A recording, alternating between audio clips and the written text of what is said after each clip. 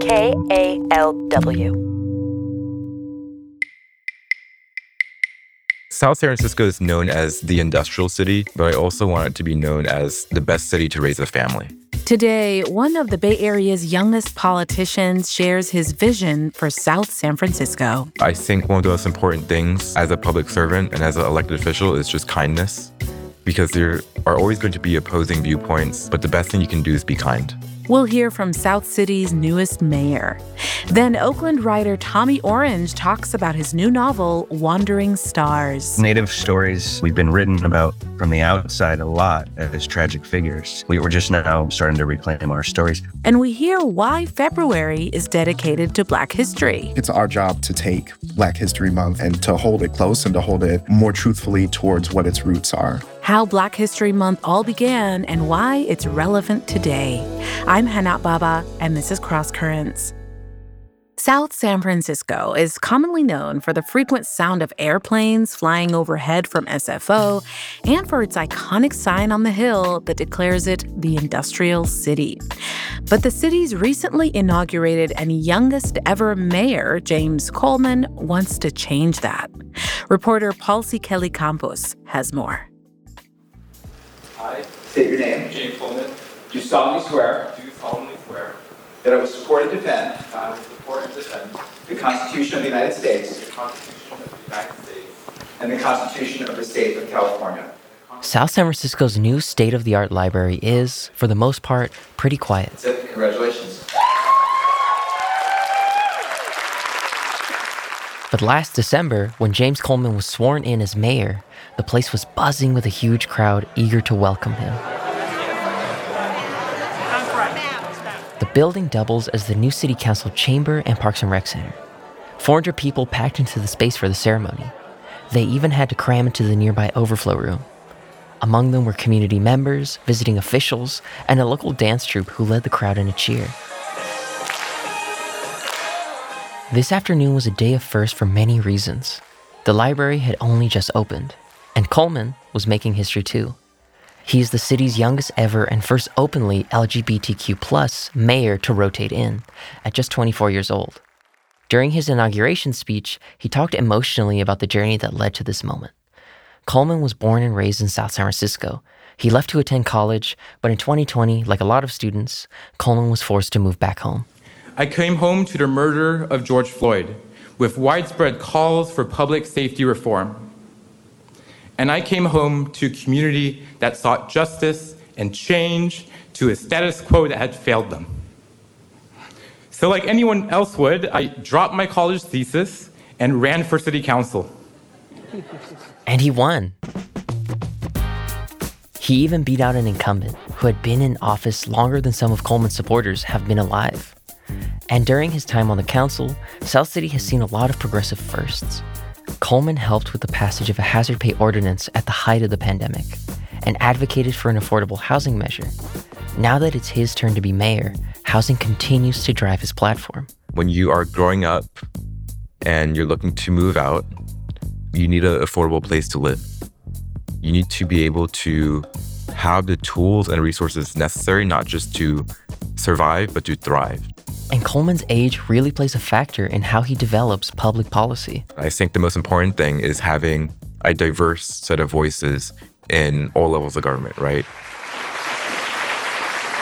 Coleman ended his inauguration speech by stating his priorities.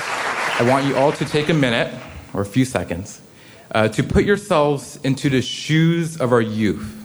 Goals he said would help create a positive future for the city's youth: housing, climate change, and education. And to envision the community you want them to inherit. What house will they live in? What will the climate be like? What schools will they go to? And those issues resonate with his Gen Z supporters, like Francesca Buendia. She's Coleman's former campaign manager. I'm 23, so I'm seeing a lot of my younger peers worry about what their futures are going to be like, especially since the cost of living is really jarring. If you want to be independent and move out, it's either like have roommates, move out of South City, and I think it really dilutes the sense of community where you don't have a choice to stay intact with where you grew up in. I also grew up in South San Francisco, and I've experienced these things firsthand. I couldn't afford to live in South City or the peninsula, so I moved away. Coleman says he wants to change this pattern. We are a very dynamic city. We do have a lot of wealth. We do have a lot of growth. And it's just about making sure that the benefits of our growth is spread out among every resident of South City so that no one is left behind. South San Francisco is more commonly associated with the nearby sounds of SFO and a growing biotech sector than with political or social progress. You know, South San Francisco is known as the industrial city, but I also want it to be known as the best city to raise a family. South City is primed to receive state funding for infrastructure and affordable housing. Their new 20-year plan for housing development was recently approved by the state. I think South City has a really good track record of having great city staff that manage great city buildings and have built great capital projects. South San Francisco's population has seen a 12% growth in the last 2 decades, but it has a much higher percentage of low-income households than the rest of the county and region. So, Coleman says he's going to bolster the range of affordable housing options. He plans to use funds from ballot measure AA to acquire affordable housing this year. To tackle tough problems, we must have courageous conversations. We must be ready to lead and to take risks. And we must have the courage to stand up against large special interests. Thank you, and let's get to work.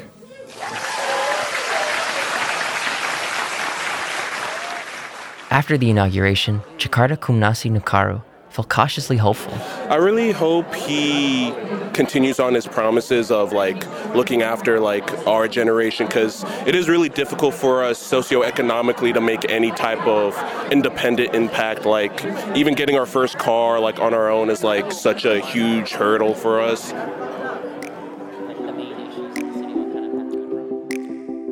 Although Coleman's term is only a year, this may not be his last time in politics. Coleman recently announced that he's running for office again, this time, the San Mateo Democratic Party Central Committee. In South San Francisco, I'm Paul C. Kelly Campos for Cross Currents. Thanks, Paul. You can find more stories like that at kalw.org/crosscurrents.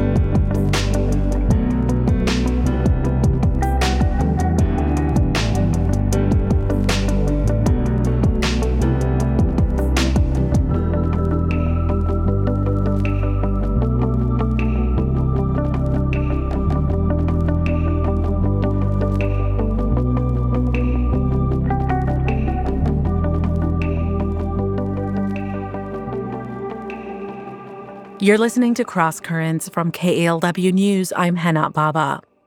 Oakland writer Tommy Orange excited the literary world with his debut novel, There, There. The best-selling book is about several indigenous characters whose paths lead to a big powwow at the Oakland Coliseum.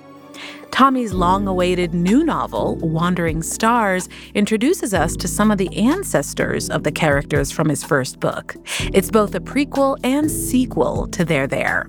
Wandering Stars takes readers from Colorado during the 1864 Sand Creek Massacre to current-day Oakland. It's about intergenerational trauma and addiction in the Native American community. KALW's Janae Darden spoke with Tommy Orange. Tommy Orange, hello, welcome. Hi, thank you so much for having me. So let's dig into the book. You dedicate to people who are surviving or struggling with addiction. Why? Why did you go with that? It's something that plagued my family and myself personally, just consistently my whole life. And I think it's often not talked about in a way that allows for that much humanity. There's this moral way of talking about people are weak if they are addicts, instead of why did they go to this thing that they become addicted to? It's usually trauma related. And so I think that's missing from a lot of narratives. Even recovery narratives in literature, I feel like it's oh, the whole arc is they got over their addiction and that was what was bad and now they're fine. And that doesn't ring true for me. Or it's the romanticized Hemingway or Fitzgerald or Hunter Thompson sort of, it's celebrated that they're drunks and there's some kind of coolness to them doing that. And that's just who they are and you have to accept them. So there's those two narratives. And I really wanted to build in this humanity around what's at the root of addiction and try to talk about it thoroughly and build in compassion for people who suffer from it. Are you someone who struggles with addiction? Because you said it hits you personally. I am, and everyone in my family as well. How are you doing? I'm good right now. During the pandemic, I had some lows.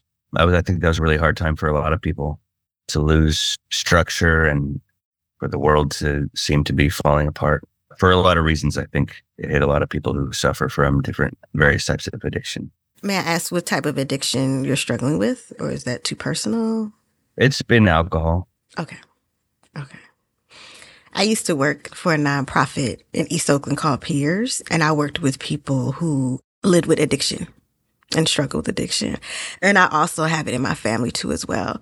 You and I, we grew up during the crack epidemic. And so that affected definitely me and relatives in my family, and alcoholism too as well.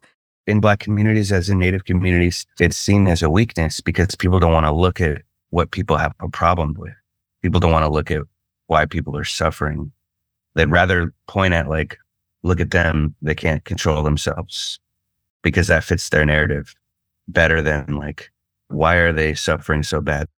And the Sand Creek Massacre in 1864, so the U.S. military, they killed Cheyenne and Arapaho Indians. And those are your people, right? Yep. So we're Southern Cheyenne. We're enrolled in the Cheyenne and Arapaho tribes, but we're Southern Cheyenne specifically. Our tribes just got put together when it came to federal recognition and putting us on a reservation. And so in this book, we're looking at generational trauma of people where addiction hits generation after generation. And a thread in your story is not just addiction that I noticed, but a bullet hole, particularly the men in this family. There's generations of shootings. And sometimes I feel like that bullet hole is a missing piece. It's like a hole to fill whatever kind of drug, or the drug feels like, the hole to suppress the emotional pain. And sometimes I feel like the hole is an opening for the men to get all the trauma and pain out. And you talked about it. You touched upon about being sensitive and being a man and the stigma of that. What are your thoughts about men in your community who need emotional support and maybe don't feel like that's masculine to seek emotional support therapy, and they struggle with that? Because I feel like that's definitely a big theme here, or a big issue in the book. Yeah. Yeah, I mean, it's an issue, an ongoing issue in the Native community. I think the younger generations coming up are doing a lot better. And, we just had a couple different shows, specifically one show called Reservation Dogs. It just ended its third season, but the ability for the show to explore emotions and have the young men explore emotions is incredible. And it's going to do a lot of good work for younger people. But that masculine sort of just holding it, or on the other end of that, just running away from it and not able to face it and not really have language, emotional language that is developed in men is a problem that's affected. I mean, obviously it hurts families and it hurts the people that the men hurt. And it's also bad for the men themselves. So, just that way of thinking is not good for anybody. We're still, the country's still ruled by a patriarchy that's really toxic. What does that bullet hole represent for you in this text? Because like I said, that bullet hole comes up. It's a wound, but like you said, it's a way in and out of the past. It's a way that it's sort of like a portal in a way. Things come out of it from the past. And like you said, it's something that needs to be filled. There's like an emptiness. So it's all centered around woundedness and trying to heal from a wound. When I was reading your book, it starts in the 1800s, 1864. And then I don't know if I was even halfway through. And then I was in the 1950s in the story. And I thought about how, going back to the Sand Creek Massacre and how we got to the 1950s, I said, okay, that's my parents' age. All of that wasn't that long ago. I know me as a Black person, I'm amazed sometimes by how much Black people have survived. Are you ever kind of just amazed, just how you all have survived? Completely. It's on the level of miracle when you really look at it closely. The story of Sand Creek and why I started it that way is because my dad grew up hearing that story, and he told it to us because it was the way he got his name. So he got his name from a teen who saved a baby. And my dad's his Cheyenne name is Whitebird. And so writing the book and going through generation by generation, like you just said, You're like, oh, that's my parents' age. Realizing it's not that far back when you look at generationally, when you look like, oh, these are like great grandparents. And when you look at history and you can see it through actual people, it brings it a lot closer to the skin. So yeah, I definitely feel that. And not to sound too like woo-woo or whatever, but there's like moments where I'm writing and I'm like, this is not something that I could produce. So it can feel like, I don't know how much I actually believe this, but it could feel that way along the way, that like there's ancestors, somehow involved in the process. There's so much prose in your work, but you don't romanticize tragedy. You make the readers, kind of when you were talking about how sometimes people romanticize alcoholism, you make the readers be present with the character and their struggle. Is this your way of humanizing characters? Yeah, I mean, I think with Native stories, we've been sort of haunted by tragedy, and we've been written about from the outside a lot as tragic figures. Most of what's been the way we've been depicted has been done from the outside. We were just now starting to reclaim our stories. So there's generational trauma, there's generational healing. How does culture heal? I mean, a lot of different ways. I think in the book, he has this experience. I don't know if this is a spoiler, but Orville has this experience of going back to Alcatraz Island, where all this stuff happened to his grandmas that he doesn't really know about. They may have told him at some point, but him and his brothers don't really know, but it's a Native gathering. And I think he understands that he's a part of something when he's with community. And I think, Native people are very communal, and where we gather, we heal. If you're not depicted very often outside of like Indian pilgrims, you don't see yourself reflected in popular culture. You don't get a sense of belonging anywhere except if you're in community. And so he has this experience of going to the island and something crazy happens that I won't say, which is not the greatest for him. But I think ultimately just knowing that he's a part of something and belongs to something is where the healing is possible. That was author Tommy Orange speaking with KELW's Janae Darden. His book, Wandering Stars, hits the bookstores tomorrow. That interview was co-produced by Porfirio Rangel.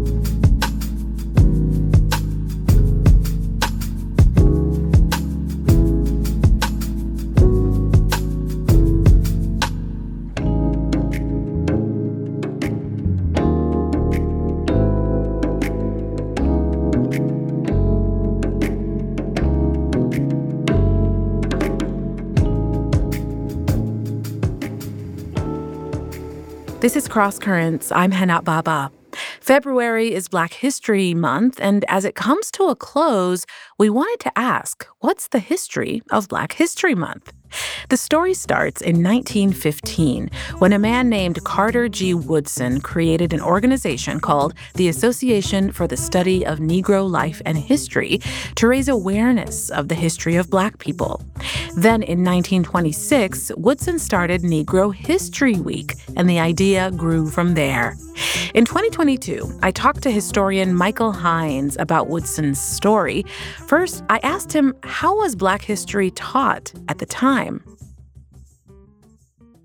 History textbooks in the early 20th century just regularly included material that, papered over or apologized for American slavery, for example, that condoned white supremacist violence and terrorism like what we saw with the KKK, that misrepresented the causes and the impacts of historical events like the Civil War and Reconstruction, and that basically ignored the entire continent of Africa and its history, let alone its connections to African Americans and folks in other parts of the diaspora. And so Dr. Woodson saw all of that and wanted to create a change. How easy was, that sounds daring for the times. Yeah, it was not easy. It was a very bold idea because it's creating a space where Black people can push back against the dominant narrative of American history and where they can offer a counter narrative. It's a space where Black people and Black communities can articulate their own history and where they can show sort of the full breadth of Black humanity. So he has this idea, and then how does he start? What does he do? So he starts it through the Association for the Study of Negro Life and History. And basically, in 1926, the celebration begins. And each year, the association grows the celebration to more cities, to more towns. And Black communities really embrace it. So teachers and students are active in it, but also business leaders and religious leaders and librarians and many others. So it becomes this sort of communal event around Black history. You know, there were, of course, challenges. There was pushback. People called Carter G. Woodson and his efforts, you know, too ideological, too polemical. You know, the same sort of accusations that we see now around critical race theory. But it was really embraced by the Black community. And it was embraced, you know, it started to be embraced outside of the Black community by progressive-minded educators of other races and other creeds. You know, I think it just continued to spread. You talk about this month also in terms of who thinks it's still relevant today and who doesn't. Can you talk about those arguments that you've been hearing, kind of for and against? People argue that by making the distinction between kind of history and Black history, efforts to create a more inclusive history are lost. I think that it's probably one of the largest misconceptions around Black History Month is that it somehow limits the study of Black history by confining it to a single month. In reality, Woodson conceived of Black History Month as not a single point, but as the culmination of an entire year's worth of study, right? So February is the logical time for him to celebrate that because of the birthdays of Frederick Douglass and Abraham Lincoln, and they both fall in February. But the goal isn't to only have one month. The goal is to center Black history and Black voices year-round. As he puts it, you know, this should be taught throughout the school life of the child. And you also say that Carter G. Woodson himself said he was skeptical of whether there would come a day when we wouldn't need Black History Month. Well, I just think that the goal, again, was to make Black history part of the curriculum throughout the entire year. Unfortunately, we haven't gotten there yet. And unfortunately, there's still a lot more work to do. I think that we're sort of at a crossroads right now with Black History Month where the celebration's grown to a point where it's nationally and internationally recognized. And, you know, everyone from educators to politicians to major companies. To, like, I was at the mall the other day and, like, Bath and Body Works has a line that's Black. You know, they got dragged a little on Twitter for that. But yeah, Amazon, Target, T-Mobile, McDonald's. Which makes some people feel a little icky, you know, in terms of capitalism and these corporations kind of, you know, is it about customers? What is it about? Right. I think certainly some of that is being used to pander to Black audiences and is just paying lip service to the ideas that Woodson had and not really engaging with them. If you were with me walking in the mall and you saw the Bath and Body Works with their Black History line that, you know, you could tell it's the same sweet pea scent or whatever, but they just like kind of slapped on unity and freedom and, you know, with the African print design. What do you feel when you see those things? I think that there's a commodification of Black History Month, right?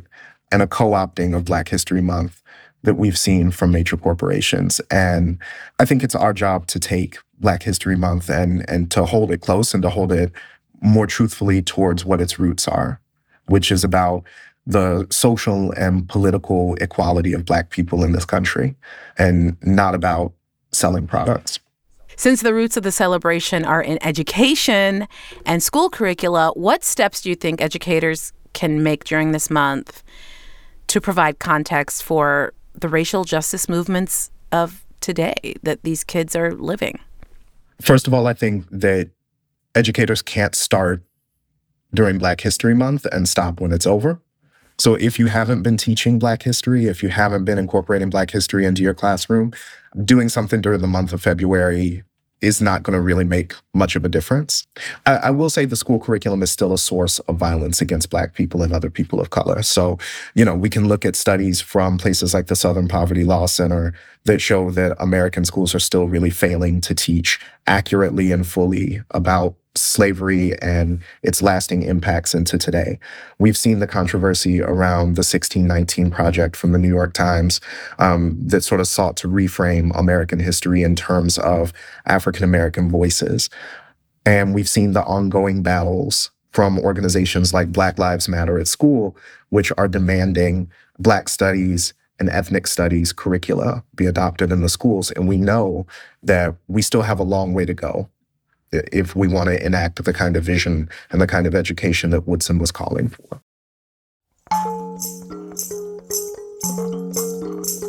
That was an excerpt from my conversation with Stanford historian Michael Hines. We spoke in 2022. You can find a longer version of that interview at kalw.org/crosscurrents.